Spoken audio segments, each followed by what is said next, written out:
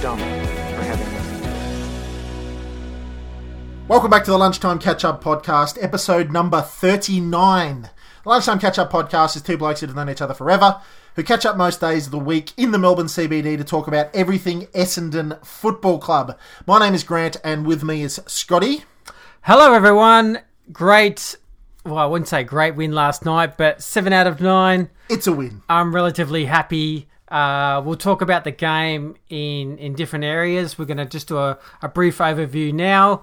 We'll have a bit of a segment on just the players kind of breakdown. Yep. And we just might throw in a few sort of questions about Francis, and there's a lot I think lot of talk about him. So yeah, I think you're playing that down a bit. We're gonna try and sort of, I don't know. We give everybody's got their opinion on the man, and there's left and there's right, there's yes, there's no, there's this reason, that reason. We're gonna see if we can cover a majority of those reasons and see. Sort of, you've got a clip to play for us, Scotty, which I think will be interesting, and a bit of a decent chat about Aaaron Francis. So, to start off, Fremantle, Eddie had, it was a game we should have won, and we did. Yeah, look, it wasn't the most spectacular game to watch. They seem to be similar to the Lions and the Gold Coast game.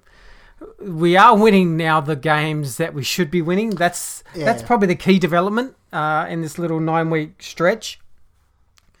It's that I guess most people should be happy about, because we would probably lose 1 or 2 out of 3. Yep. So, look, when you have a look at the total amount of scoring shots, we actually have pretty much obliterated them in every stat. Exactly right. It's 62 to 36 inside 50s. So it's one of those ones where we just probably weren't polished going forward, just weren't choosing the right option in the first half. Just and then miskicking. We didn't have the tall target in the second half. So yeah. It was actually a fair effort with McKernan going down. We restructured quite well after half-time. I seemed to do the magical tweet. At half-time I tweeted it might be worth putting Hooker down and putting Langford in the middle and straight away. Thanks for coming. Thanks for coming, Scotty. I know Woosh has got the straight on the line. Yeah, he's got the Scooter Twitter feed live in the coach's box. So, but the Hooker gave us structure, and that was just more really what was all about.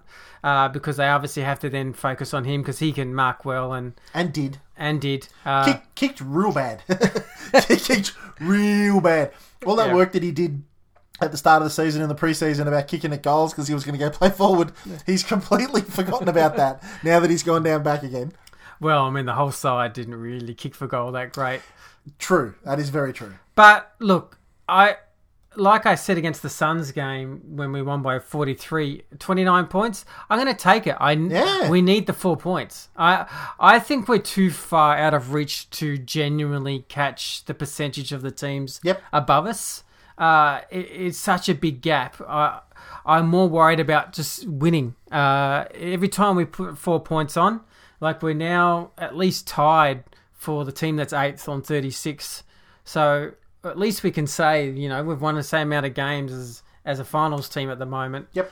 As we speak, I'll say that. So that's the positives for me. It's a little bit of glass half full, glass half empty kind of look at the game. The critical part, and we'll talk about this later on, really for me was Zach Merritt, his last quarter. Yeah. He just took over the whole game. And Zach, for me, I mean, I 100% agree in that quarter. I think everybody's disposal efficiency was down bar Benny McNeese and probably Brendan Goddard.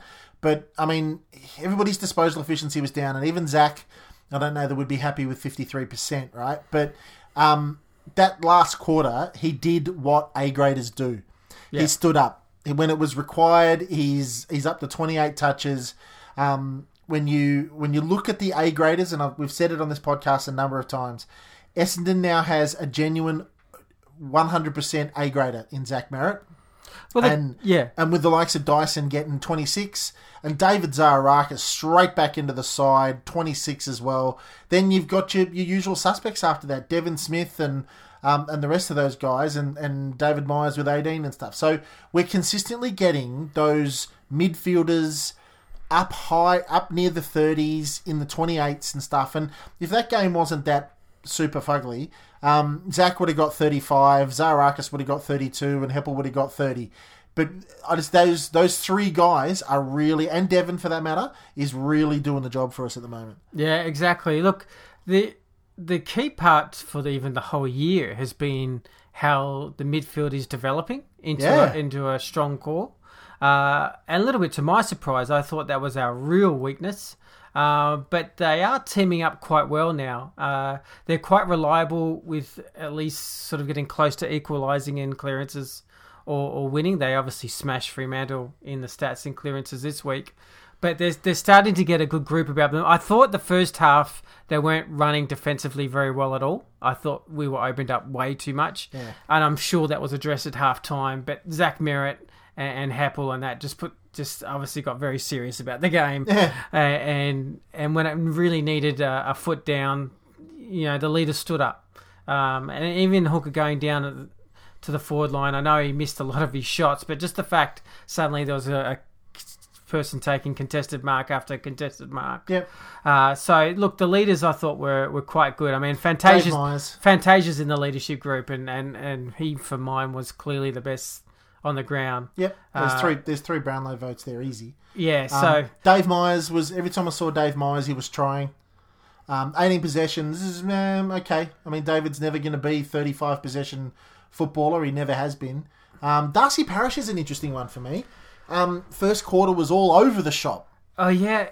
You know what? I thought about that today, and it's his biggest criticism of Darcy, and I still can't work out why it's happening coming into his third year, but he goes 34 minutes without getting a possession, and I'm just not sure what's happening with those periods, because I'm sure when I saw the stats, I was looking halfway through the second quarter just seeing who was doing what. I remember seeing Darcy right near the top with 13 possessions or so, but he's ended the game with like 18 possessions. So in the next 2.5 quarters, he's had 4 or 5 possessions. So it's just strange. Can I suggest something to you? Right, we've got Zach at 28, Zaharakis at 26. Excuse me, live radio.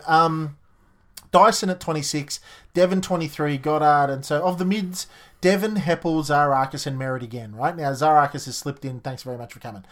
But how many midfielders can get 20-plus possessions in a game?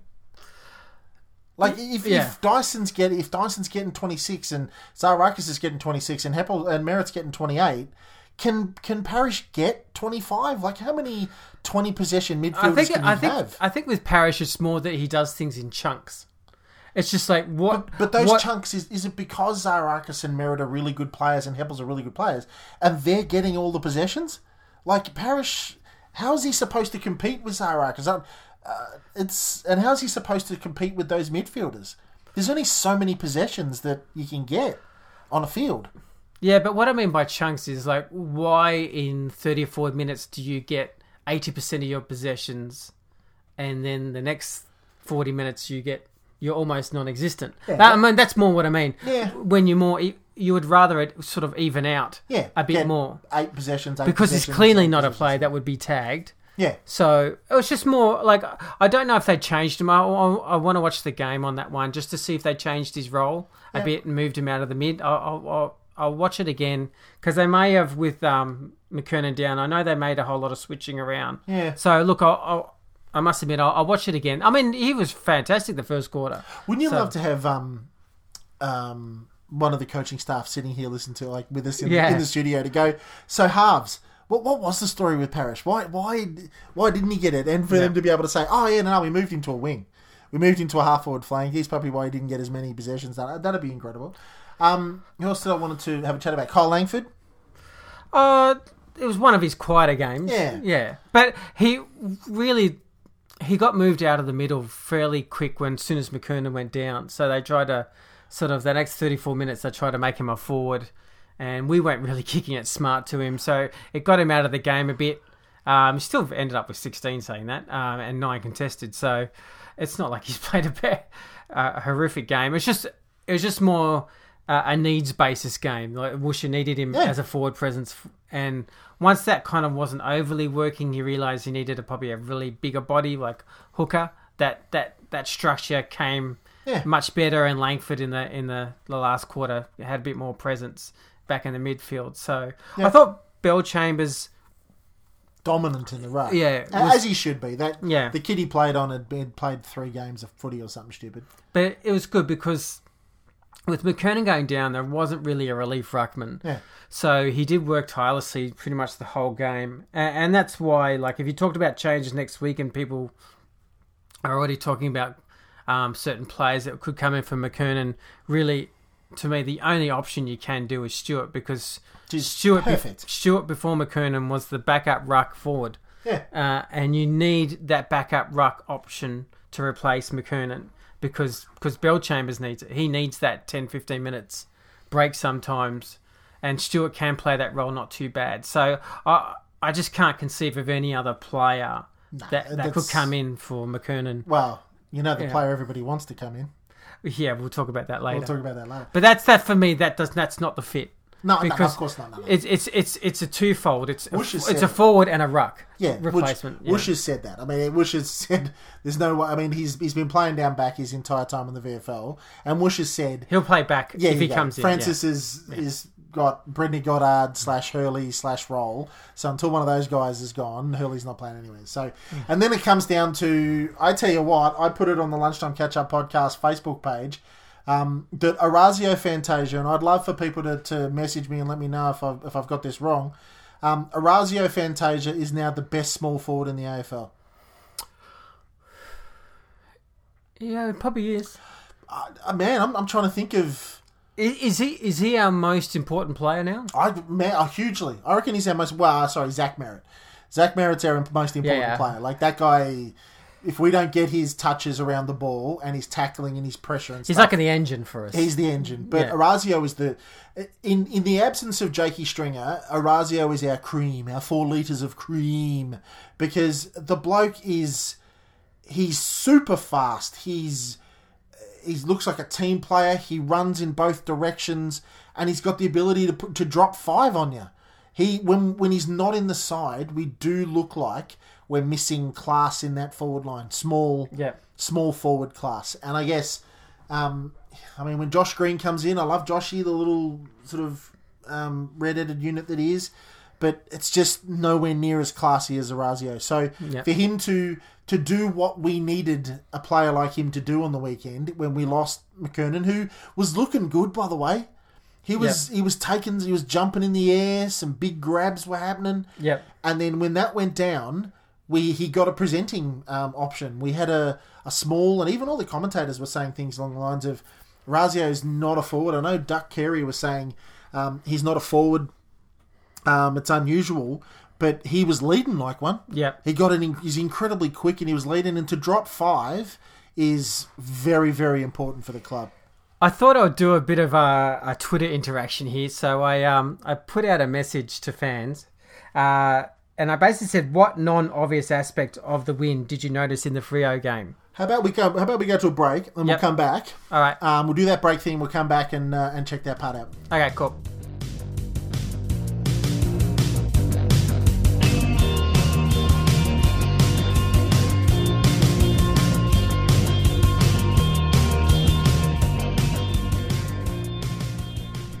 And welcome back to the smooth sounds of Joy Division there on the Lunchtime Catch Up Podcast. Now, Scotty, you said that you've got something going on Twitter there.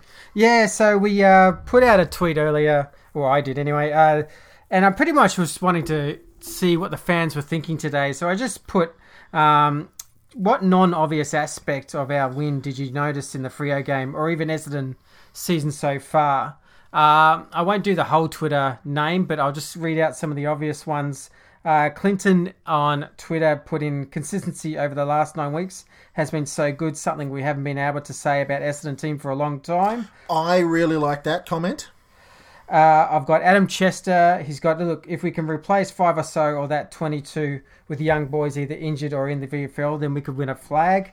Slowness and poor decisions coming out of the back half are gold for opposition to score. Mm-hmm. Every time Star gets the ball, something good happens. Yep. I totally agree on that. Andrew Nichols, kick straight, and we would have flogged them. Well, I think that's an interesting one in that you're right, is that we missed some really easy ones that we would normally kick. And that on the field, we won by 10 goals. Yeah, it could have been 50-point win. He just said inaccuracy happens, sometimes too much. I'm just happy to win 2, and 5 goals ain't a bad win. So, what other ones have we got here? I'm just going through the whole Twitter feed. This is live, people. Scotty's flicking through the Twitter feed as we speak. Andrew makes a good point. Mitch Brown has more than list depth, works hard and genuine knack shooting for goal. I reckon if you looked back at Mitch Brown's season, there is a point at which he's flicked a switch. I think they've either had a chat with him and said, righto, Mitch, we're going to make you our centre-half forward. You're going to do kind of what Joey D does, and that is run everywhere. All over the shop, taking marks all around that half-forward line, because he's been massive. Hugely, I think because he's, like you said, he even used the guy on Twitter, they used the word list depth.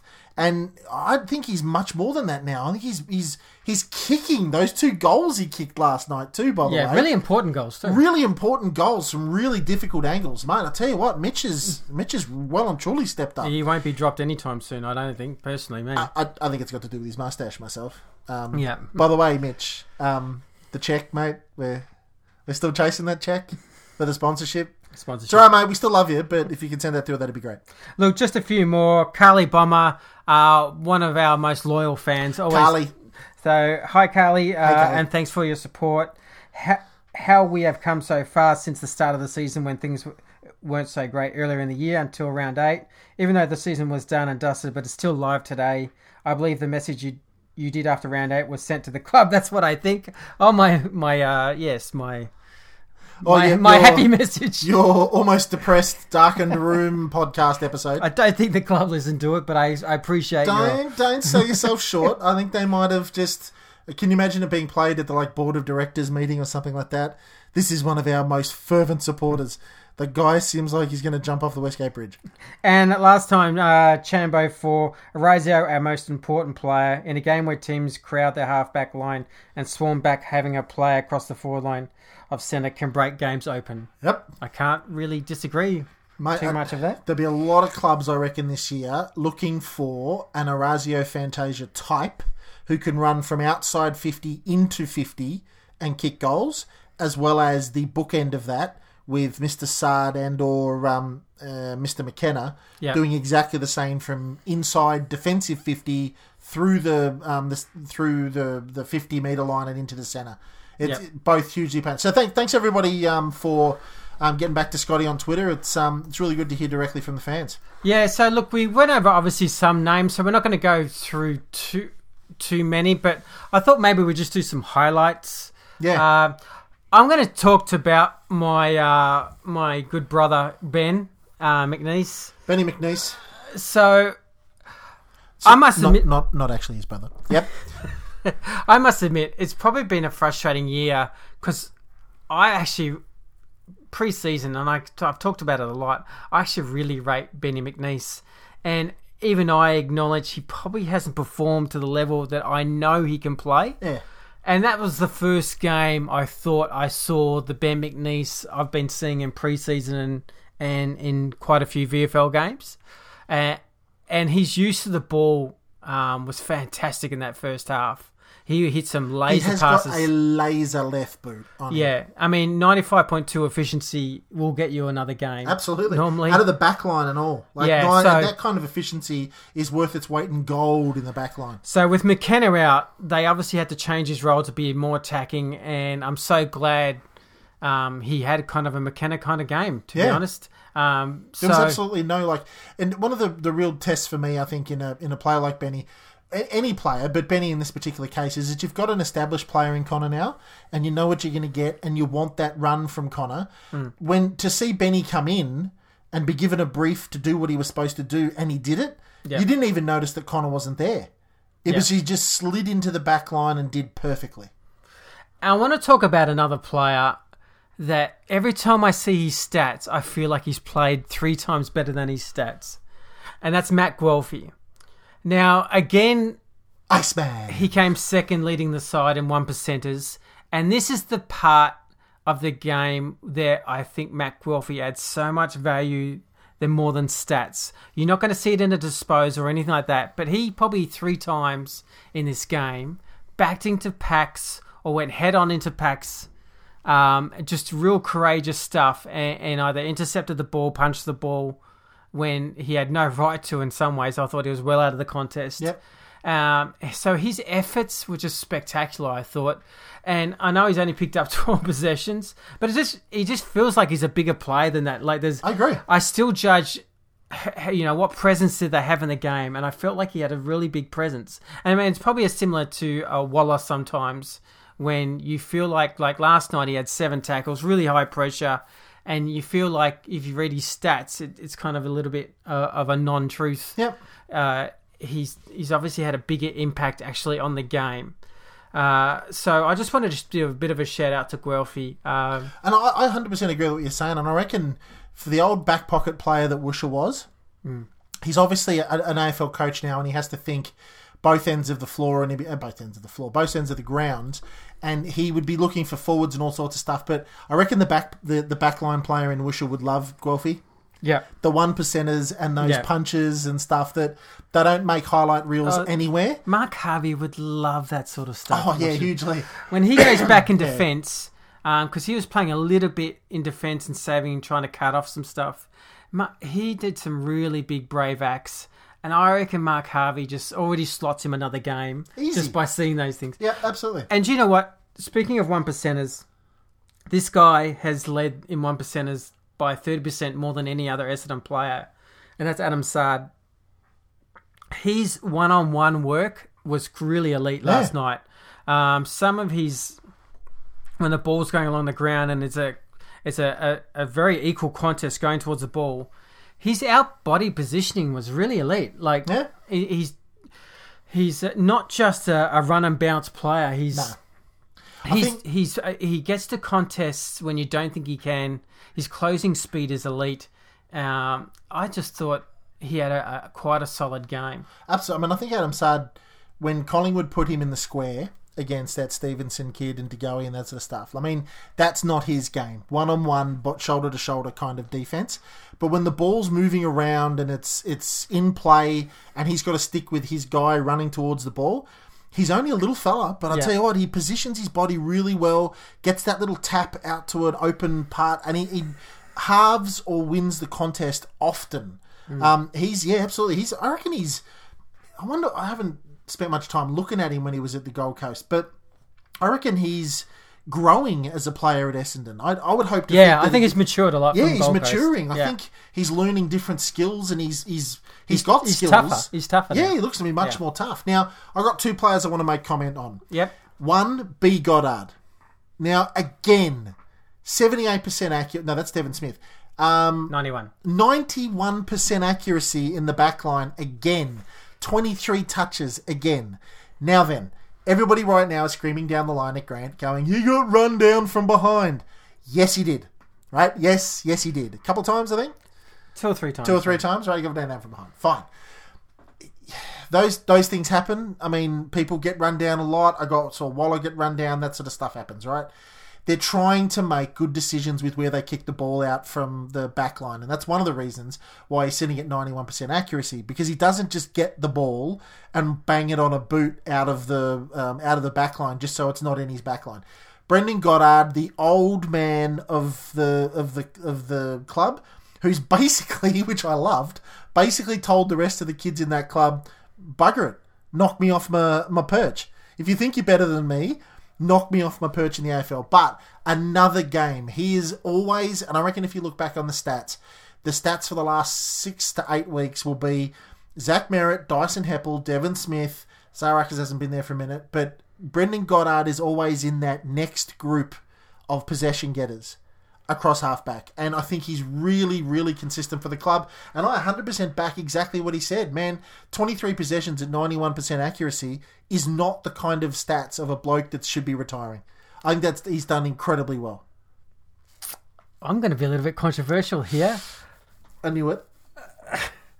That was the first time I had, I'll say, a 15th. That's tiny. A 15th. Okay. Of a concern. In what? In his pace and lack of awareness. Okay, so I will concede on behalf of Brendan, as little as I know of the man. I reckon I can concede, not even knowing the bloke, that he knows he's slow. He knows he's slowed down. He's old as dirt, right? But he's slowed down, and that's fine. But, dude, 91% accuracy at 23 touches, it's undeniable. I know, but I'll play the devil's advocate, all right? Yeah, cool. Because you know I rate Goddard through the roof. Absolutely, right? So he cost us 2 goals, right? Yes. Yeah, fine. No, again, you can't. Yeah. So the 91% is kind of like a kicking and handball efficiency, and then there's just a bit of a stuff up right in front of goals. Two of them. Two of them. That's fine. But he's too consistent over a year for me to worry about that in one game. That's what I will say. I like you, Scotty. Yeah. What I will say about Brendan Goddard is I thought his first half wasn't the Brendan Goddard I know, but his last quarter, and go and watch it again. No one's first half was. Yeah. He was huge in the last quarter. He did nothing wrong. He took some telling marks, kept rebounding it into our inside 50s. Yep. And it was more, okay, you know. It was actually a little bit like Matty D. Matty D had the worst first half I've ever seen. Scotty and I were talking about, I forget what the context was, we were talking about during the week about Matty D's consistency. I know. We were just talking out about... of nowhere. The bloke just, he does nothing wrong. He just consistently is a good footballer for the club. Like, he doesn't do anything wrong. I think we were talking about it in the context of Francis again, and because on that clip you're going to show us in a minute, like Woosha says, nobody ever tells me who we should drop for Francis, right? And people go, well, Matty, if it came down to you or Aaron Francis, Matty, I reckon you'd be a bit harsh. But then we look at each other going, but how do you drop Matt D? He's doing absolutely nothing wrong. Every time he touches the ball, he makes good decisions. Last night, in his first half, woo, lordy. Hey, speaking of 2 or 3 goals kicked again. Woo, lordy. But again, his last 40 minutes was Matty D that we know. Yeah, absolutely. And look, I have this, it's not a theory, but I think sometimes we overanalyze a player on one game. Yeah. Because every player... I've seen Zaka this year have a terrible game. I've seen Zach Merritt have a terrible game. I've seen Heppel have a terrible game. Waller has had I've seen Goddard have a terrible game. Yeah. I mean, I could go through and we sometimes encapsulate a player on a performance and go, oh, he's got to be dropped because you just can't put up with that. Well, actually you can, because the last 11 games he's starred. That's exactly right, man. And football... And he's human. Yeah, football... He's a human being. Football... I mean, we would have dropped Hurley, you know, in that first after round 5. We would have dropped the whole club for the first sort of 5 or 6 games of this year, right? We would have dropped the whole club. This, Scotty... For me, you drop a guy from 3 or 4 performances in a row. Okay, now that slides me perfectly into the second person I want to talk about. Oh, no. I already know who you're going to say, and we haven't even spoken about this. You're going to say TC? T. Collier. Oh, yeah. T. Collier. Now, I'm a massive Trav Collier fan. He's a little tiny midget he's got the beard. He's the muscliest dude I've ever seen in my life. And I love the fact that he's a veteran. I love his speed. I love his quickness. On his day, he can be a very good footballer. But, and this is where, like you said, I'll defend Brendan Goddard getting run down twice because of the fact that he's putting up 23s and 25s at 90% accuracy. Trav, old sock, you got 9. 9 at 55. Right? Now, I'd love to check last week's game. 55 efficiency. 55 efficiency, right? I'd love to check last week's game as well. And he had 9 last week too. 9 last week, right? So, man, you look at Shawnee McKernan. Shawnee McKernan got 6 disposals. He got injured. That's what I'm saying. He got injured for the majority of the game. Got 6 disposals.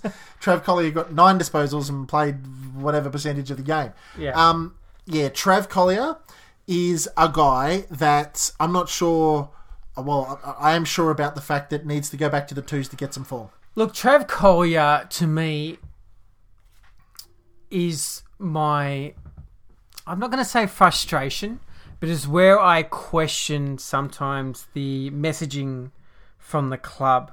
And look, I was going to bring it up, but we'll go into it later on with Aaron Francis. Yep. Because we've just got to have a talk about the messaging on Aaaron Francis and the inconsistency maybe I see when it comes to other players. Yeah, not maybe. I think stick to it because, I mean, we had a chat before the podcast and I think you're right. I think there's some inconsistencies. But yeah, Trav Collier, I think this is the point. If we're being fair, we've got to look at it and go, okay, Trav, 9 possessions coming back in or whatever, he got that low possession in his first game back in the side. Fine, he's working his way in. Fine, he's coming back off an injury. But 2, 3, coming on 4 games in a row now. Trav, mate. Well, I'll talk about it later, but my point was he wasn't starring in the VFL to be elevated. Yeah. So, and he's not starring in the seniors. So, all right. Well, let's take a break. Yeah. If we're talking about earning games, let's get on to this next subject, right? Because Scotty's got it. He's got one loaded there. Let's have a quick break and we'll come back on the other side and have a chat. Okay.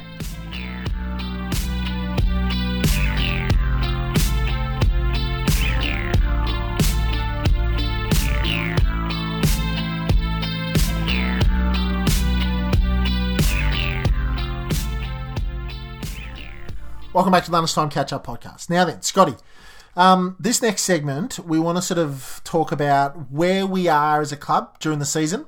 Where do we sit on the ladder? And then you've got an interesting little audio clip from Woosha that you want to talk about. Yeah, I kind of call this segment, Where Do You Sit, fans? Are you the glass half full or glass half empty? Yeah, good call. And there's been an interesting debate that we all see on Facebook and Twitter and everything like that. It's how you've kind of viewed the year so far. And there seems to be 2 different camps. There's the camp that says, hey, in all honesty, we're 11th. I thought we were better than that.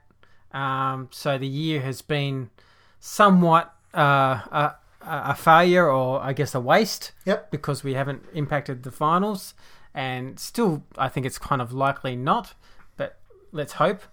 But then there's the other side, which is seeing Essendon the last 9 weeks. And seeing things it hasn't done for many, many years. And win 4 interstate games in a row. Win all the easy games. That we should be winning and show the consistency. Yeah. And having those big wins, though, Eagles interstate, Judo West interstate. You got Geelong wins. You got North Melbourne wins. So big teams above us. Yeah, absolutely. So I must admit, I've leaned over towards the camp on looking at the last 9 weeks because the whole thing we were preaching when we were 6 losses and 2 wins was we were a club that didn't have an identity. We're a historical club in the last 15 years that was inconsistent, could not beat the teams that were below us or could not put in any good efforts at all, could not travel interstate. We were not really a professional side. Look, and considering in this 9-week stretch that Joe Danaher hasn't played 1 game. Yeah. Saharakis hugely important player. Saharakis has only probably played 20% of the games. Parrish has only played 20% of the games. Gleeson hasn't played any game time. Myers has been in and out of the side injured. Fantasia's probably missed 4 of those games. So we have relied a lot on VFL players, and that's why we have played 38 different players this year. And it's the reason why maybe the VFL lost again to Collingwood. But yeah, but what it is telling me is that a system is getting better because it tells me that the VFL senior players, if that makes sense, the senior list of players that are playing in the VFL and our current top 22 playing in seniors are all buying into a message, and that's the most important thing to any football club. So to win 7 of 9 and break a lot of traditional hoodoos, I see that as a very positive thing because, to be honest, I never felt we were in a grand final window this year, and I truly believe the club thinks we probably are in 2 or 3 years' time, and that's really what they're building towards. So I would obviously, there's small little things I would like in and out, but overall, I've got to be quite happy with how the year is going. So you're on the half-full bandwagon? I guess so, yeah. Yeah? How do you see? Mate, I 100% agree. It's a little less cut and dried for me on this one, in that I thought that at the start of the season, it was hugely disappointing for us, the way we played. Right? Yes. Like, that was massively disappointing for us, and something that I just, honest to goodness, did not see coming. And I don't know that the club did either. So it was disappointing, in my opinion, that we'd planned so much, the coaching staff had planned, the players had planned, and we start off the season so poorly. And that was a huge disappointment for me. However, the way that we've turned this around, and again, I don't want to put it down to just Mark Neal exiting, but the way the club professionally has looked at the things that were wrong at the club. And again, you and I come from sort of the business world, where you look at sort of problems in the business world and you have to be analytical about it. Yeah. You've got to figure out the reasons for it, and you've got to try and implement something that's going to fix it. And the club professionally has done exactly that, and I'm absolutely pleased with the way that we have gone from that bad point. It was a big sort of negative for me, the start of the season, and it's really disappointing the way it went. But for me, I've just ticked over into half full, because if we had been playing like this first part of the season, and that's some good live audio there, Scotty, well done. We need a sound engineer, but I reckon it's hugely important that after whatever the hell we changed, the players bought into it, and the club has turned itself around. So I'm on the half full bandwagon as well. Like you said, Gleeson, Danaher, and Stringer, and these guys, we can come back, and we're going to be a hell of a lot better off. Yeah, I agree. So I reckon half full, and I think everybody out there too, the supporters, I'm sincerely hoping, are seeing that as part of the way we're moving as well, and that we're absolutely going to address some of the bigger issues that the club's had, i.e. consistency. Yeah. We've got the players now, and if we can get one or two more to come in, that'll be great, and we can start making inroads into the 8. Yeah, I agree. So let's have a quick chat about Aaaron Francis. We've kind of been a little bit resisting it lately, because it does get... Everybody's got an opinion. Yeah, everyone's got an opinion, but we might as well tell you our thoughts, and obviously I had dinner with Aaron on Wednesday, so... Yeah. Now, that wasn't exactly... He didn't exactly invite you over to his house. No. Hey, Scotty, come on over for beers, mate? Yeah, no. No. What was it? It's obviously, me and quite a number of other people in my Facebook group sponsor Aaaron Francis and Michael Hartley. So once a year, there's a trivia kind of dinner night. Yep. And this one was at the MCG, and obviously Aaron and... we were lucky. Joe Danhar as well, and Michael Hartley all sat at our table and just all talking around in a group of 8, just having chats about footy and life. And look, I'm not going to share everything, but no, it's a bit like when you meet the Queen. You can't you can't discuss the things that you spoke about. No, because I don't want to be some sort of tattletale or the person who just, as soon as I hear something, runs to the public and no. I found out this off the record. Yeah. It's a friend-to-friend conversation and a respectful one, so you want to respect it back. But look, I was interested to hear Woosha's comments after the game, and they discussed Aaaron Francis. I think it's really important. This is a little clip that Scotty's grabbed from from Woosha after the game, which I think really illustrates a good point when it comes to Aaron. So let's go to that clip now. Okay. Do you ever feel that pressure to play Francis? Other supporters keep talking about it. Is that? Yeah, no, they're all keen to play Francis, so they won't necessarily nominate someone to leave out. But Aaron's going to be a very good player for Essendon for a long time, and we've got to really manage his introduction into us as a club carefully, and that's what we're working hard at. His footy's been pretty solid, but there's still areas of his game we want him to keep working on. And that's the same with several players that are in the VFL at the moment. Just keep working hard, exactly what James Stewart's been doing. He's out of the team to work on aspects of his game, and they're all equal. Doesn't matter which draft number they were, they need to earn their spot in the team.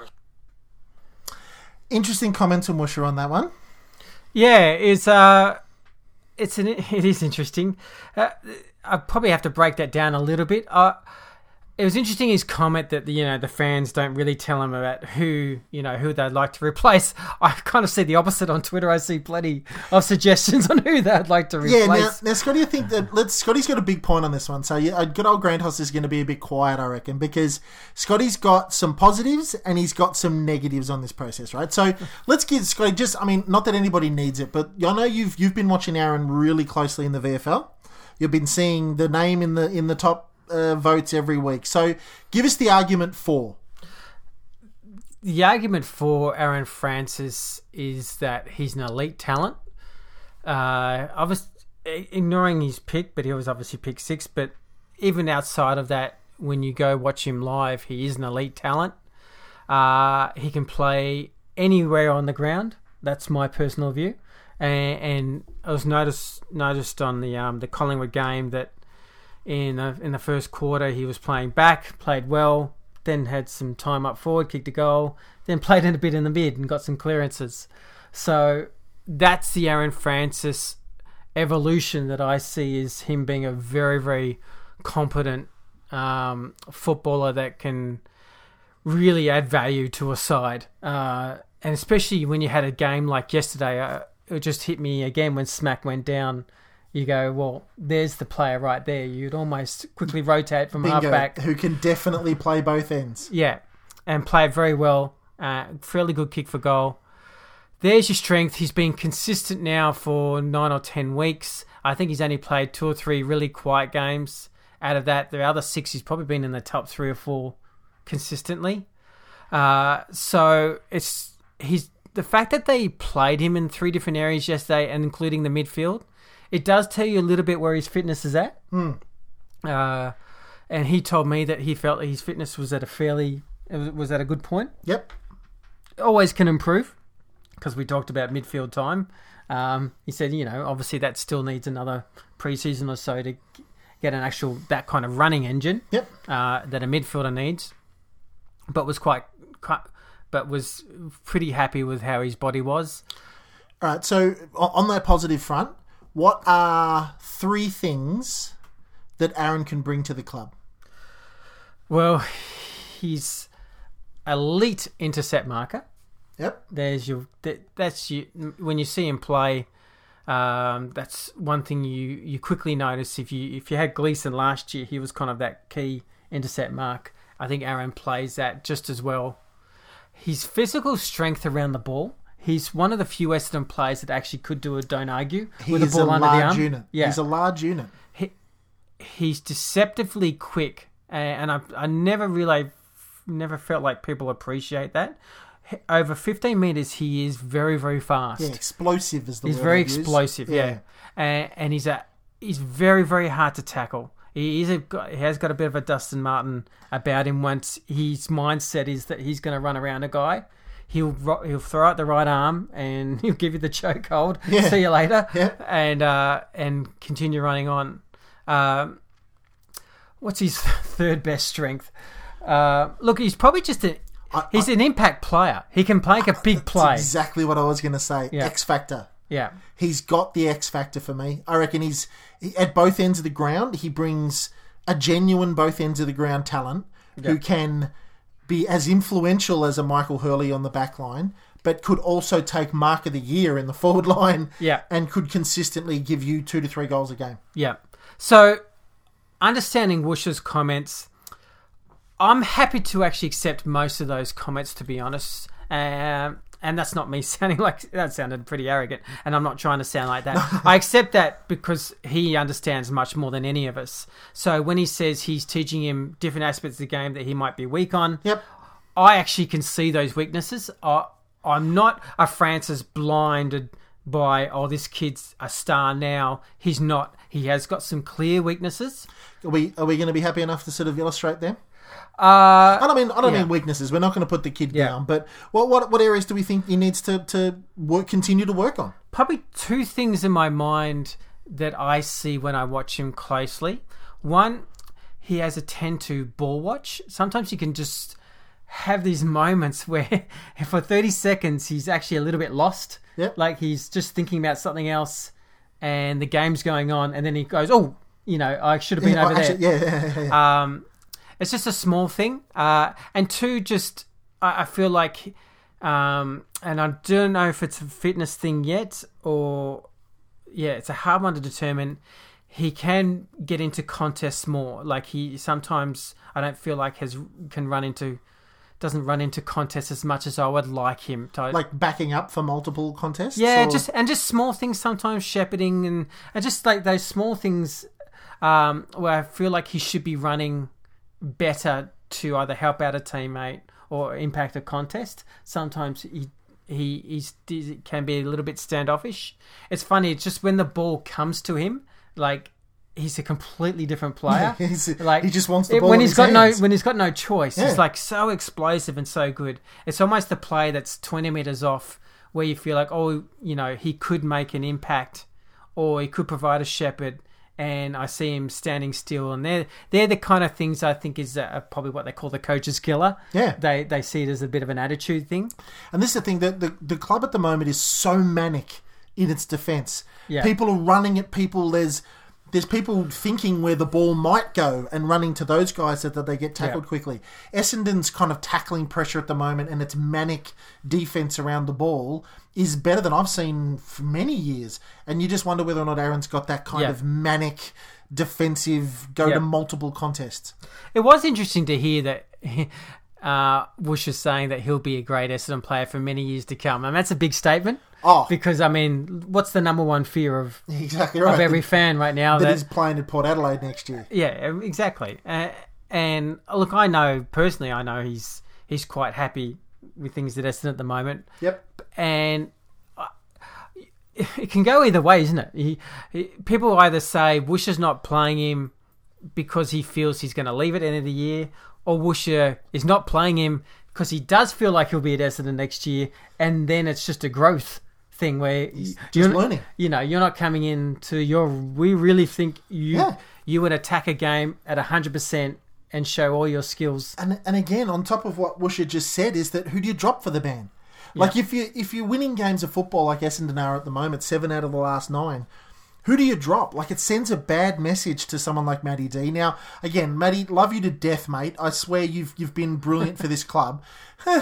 But if they put you, if you're in a school, high school, on a high school footy oval and you're playing captain's picks and you were standing next to Aaaron Francis and I had the last pick, I might pick Aaron, but don't tell Matty that. But my point is that I think what she was trying to say is, who do you drop? Yeah, because he's made it very clear that he plays Michael Hurley, Brendan Goddard's kind of position, and neither of them get dropped. I'm sorry, but neither of those blokes goes down and plays them too, because it sets a bad example for the rest of the club that it doesn't matter how hard you play and if you contribute to winning games of football, you still could get dropped. I don't like that argument. I like Woosher saying that we stick with the players that are working for us. We're winning games of football. Yeah, that's the next debate, isn't it? And this is my only confusion on the Aaron Francis part, is it's not so much Aaron missing. I find the confusion on that the club is telling me that, when Aaron's ready to go and right to play and do the things we want to do, we're making him want to earn the game. And there's a whole message of like players need to earn games. Yep. Then we go back to the Trav Collier argument, which I said I'd bring up later, where I'm sorry, he wasn't starring in the VFL. He had a long-term injury, and his first 3 weeks have been really poor. So, where is the argument? Yeah. Like, sometimes I feel like you can say that as a club, but let's be honest, there's sometimes coaches' favourites. Like, don't doubt because there's some players. You could argue sometimes that Myers has had a stretch of 3 or 4 games where he was down on form, and you could say, you know what, a Dylan Clark may have earned it and earned his spot over him because they play a similar position. He's got more hardball contests than now, anybody in the VFL. Myers improved since then, but I'm more just saying, I don't know if the argument is always consistent. Sometimes at Essendon, that's my personal view, because I sometimes see guys getting games that I don't think, or have played 3 or 4 poor games, or have come in from the VFL, and I didn't think they were really playing that overly well in the VFL. So it's an interesting argument. I'm kind of more settled now with Francis for the club to make that call, because obviously I kind of have to think the view is that they really want to develop him as much as possible to get everything right, and then really show him off when he gets elevated. And I agree. I think like when Woosha says something like that, he's going to be a very good player for the Essendon Football Club forever. I assume Woosha and Aaron have had several chats over a coffee, right? And that Aaron wants to be there next year, and he wants to play for the Essendon Football Club. And he's contracted for next year. So trade's not as easy as people think. Oh, he'll play for Adelaide next year. Well, it's not that easy, actually, because he's contracted at Essendon next year. And I think Essendon... And Essendon were very stubborn at the end of last year. Absolutely. You're not going anywhere. No, you're not going anywhere, and they've helped him when he's had the off-field issues, and he's come back. Now, I'd be very surprised if Aaron is that pissed off that he wants to go next summer. And he's not at that place. I do know that fact. I know he's happy at the club, so I don't think it's really an over thing discussed between the player and club, to be honest. And it's discussed with the fan base a lot more, but I think in reality, internally, it's not actually something... Yeah. It's just more a development. And again, they've just focused on him getting a better footballer rather than wondering where he'll be next year. In a professional environment like the Essendon Football Club, where they're footballers as a job, I think he will have clear goals that he needs to achieve. He'll have like a performance management and a clear goal, so he's going to get there, people. Yeah. I think undoubtedly everybody sees the talent that the kid has. The club would see it even more than anybody sitting on this side of the microphone. I can assure you that. So I think... Patience, Daniel-san on Mr. Francis, but he's going to be, like I said, I swear, the first time he plays a half-decent game, he's the kind of bloke that'll get the confidence where he'll play the next 6 in a row and dominate. So we have an ace in the hole at the moment, Bomber fans. Be patient and trust Woosha. In the words of the Philadelphia 76ers, trust the process. Yes. The man has a process. I will say my experience watching footy for a long, long time, if Francis is playing well in the VFL, then he's enjoying his footy. And that's the main thing. When you're not enjoying your footy, you don't play well at either level. So the fact that he's playing really well consistently in the VFL, it means the information that I'm getting is very true, that he's really enjoying his football no matter where he's playing. Yep. So that's the key part. He's beaten a big hurdle in life that a lot of people had to beat. And he's a happy boy. All good to him. All right, so we'll go for a quick break. We'll come back and we'll wrap up this podcast, and we'll have a bit of a chat about who we're playing next week. Okay.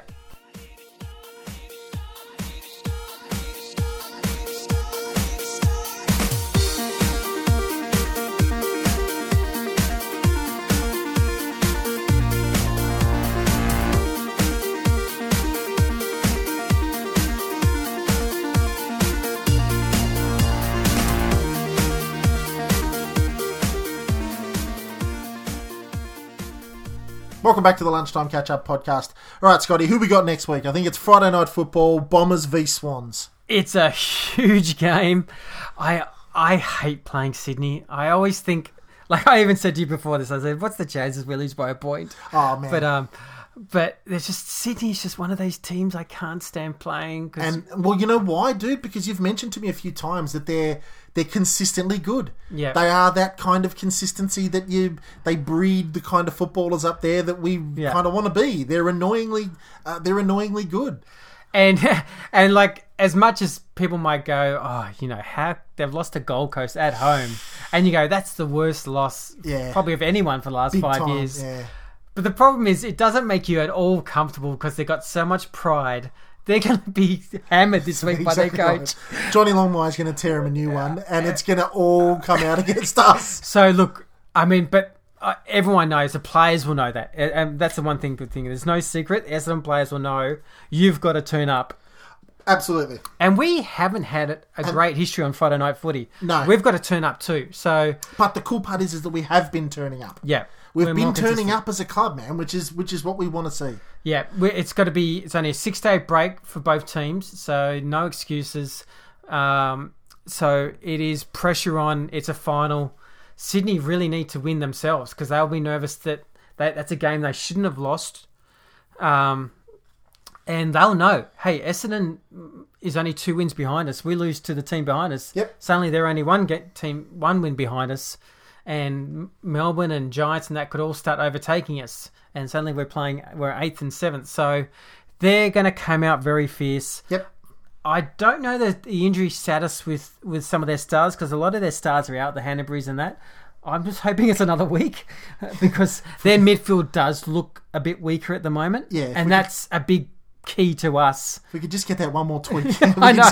Just for Hannabury, just a tweak. Nothing. Yeah. I wish anything bad on him. Just another week. Just one more week, please. So look, it's a huge game. Get out there Friday night. Yeah, absolutely. I'll be there. You'll be there. Yep. Let's pack out the joint. It's our home game. Look, there's a lot of Sydney people in Melbourne, so get your tickets early. Yep. This will be sold out, so get in early. Let's have the most... I want a 80 to 90% Essendon crowd of us going nuts. We needed a real finals impact. It's a huge game because I generally think we can beat Hawthorn the following week, and then we play St Kilda after that. Yep. So it's a huge game for the Essendon Football Club. It kind of feels like this is the year. This is like your whole year depends on this. Man, we've been saying that for the last 5 weeks. I know. And we've done pretty well. It's so true. It's so true. No. It's the... I guess that's what happens when you start that bad. That bad, yeah. But all right, so we'll wrap it up. Wrap the podcast up. Where can they find us, Scotty? Our Facebook group. Go to Lunchtime Catch Up Podcast on our Facebook. Yep. Really enjoying the interactions between fans and the podcast. So yep, absolutely. Thanks for your advice and support and some help. Cool questions. It's really great there. You can find Scotty at True to the Red Sash, obviously. And his Twitter handle to Scooter. But yeah, we really like to get the feedback through the Lunchtime Catch Up Facebook page. We appreciate everybody listening. It's going to be a long one this episode. It's going to be an hour long. We've rambled on a fair bit, but yeah. So we really appreciate everybody listening, and we will be probably probably on Saturday next week. We'll do the we might do a podcast. We might do a Saturday podcast after the Friday night. Saturday podcast. So thanks everybody for listening, and we're going to head off. Thanks, guys. Go Bombers. Bye bye.